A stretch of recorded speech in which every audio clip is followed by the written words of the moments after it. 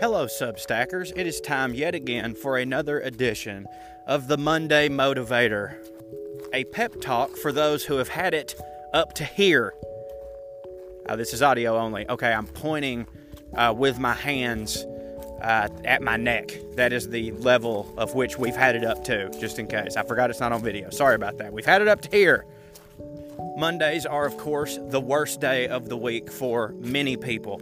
This is, of course, because it was just the weekend and you were living your life free, completely free. You got a glimpse of what the world could be if you weren't constrained by a 9 to 5, if you weren't tethered to that desk or them work boots or the paintbrush or whatever it is that you do.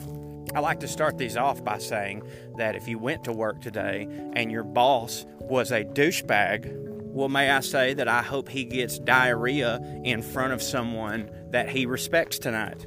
Hope he gets diarrhea and that there's a hole in his boxers and he's wearing some sort of porous type pants so the diarrhea bleeds right through and stinks and everyone knows it's him.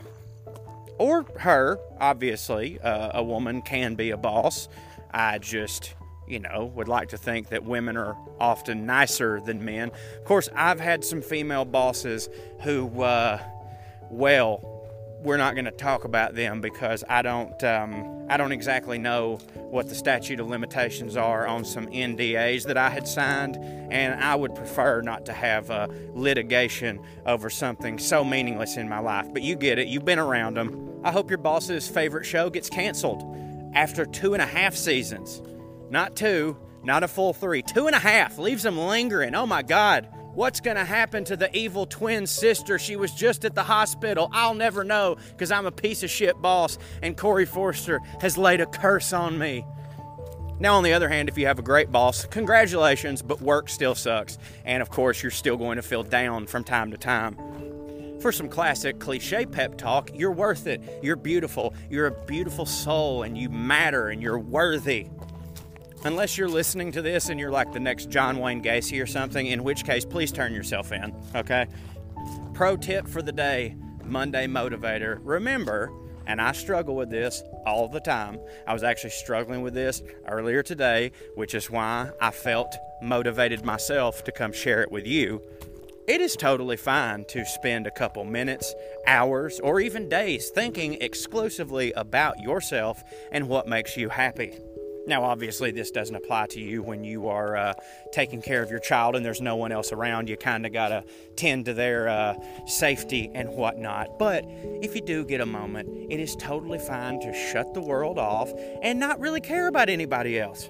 Some might call that selfish, but I think it's actually necessary. I mean, I look at it as the whole, when you're on a plane and they tell the parents, they're like, hey, put the oxygen mask on yourself first before you help any children. Well, I look at that in my daily life, which is, look, if I'm out of it and dead, I can't do anything for anybody. And maybe I won't actually be, dead, but if I don't take a little time to care for myself and make myself happy, I'm going to be in a bad mood. And that's going to reflect poorly on my family. And nobody wants to be around that. So I guess you could think of it as selfish, but I think of it as selfless. I'm doing this for everyone else. In a way, you know what I'm saying? Do you want the ill Corey that wants to just sit in his chair and be a recluse and hate everybody? Or do you want the energized Corey who feels refreshed?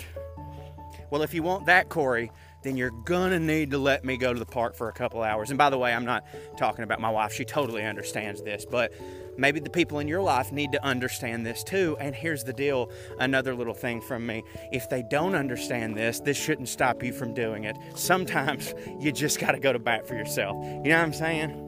When it comes to mental illnesses or high levels of stress or whatever it is that you've got going on, oftentimes there are people who genuinely just don't understand it because it's impossible for them to put themselves in someone else's shoe. If you can't get them to understand it, you just got to go into business for yourself. Look out for numero uno. Make yourself happy. All right? Know what I'm saying?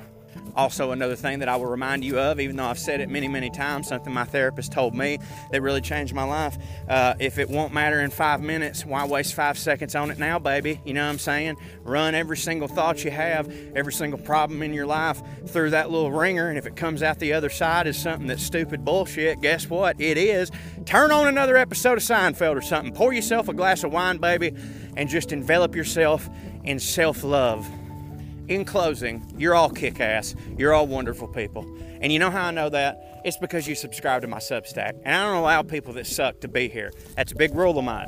It says it in the terms and agreements of the Substack. Maybe you didn't read it, but it says in very plain English at the bottom, if you don't hit and you suck, you're not allowed to be here. So by clicking accept, I know for a fact that all of y'all are awesome and the best people on earth. And I hope the rest of your week reflects that. I'll see y'all tomorrow with some other mess. Skew! Have a good one.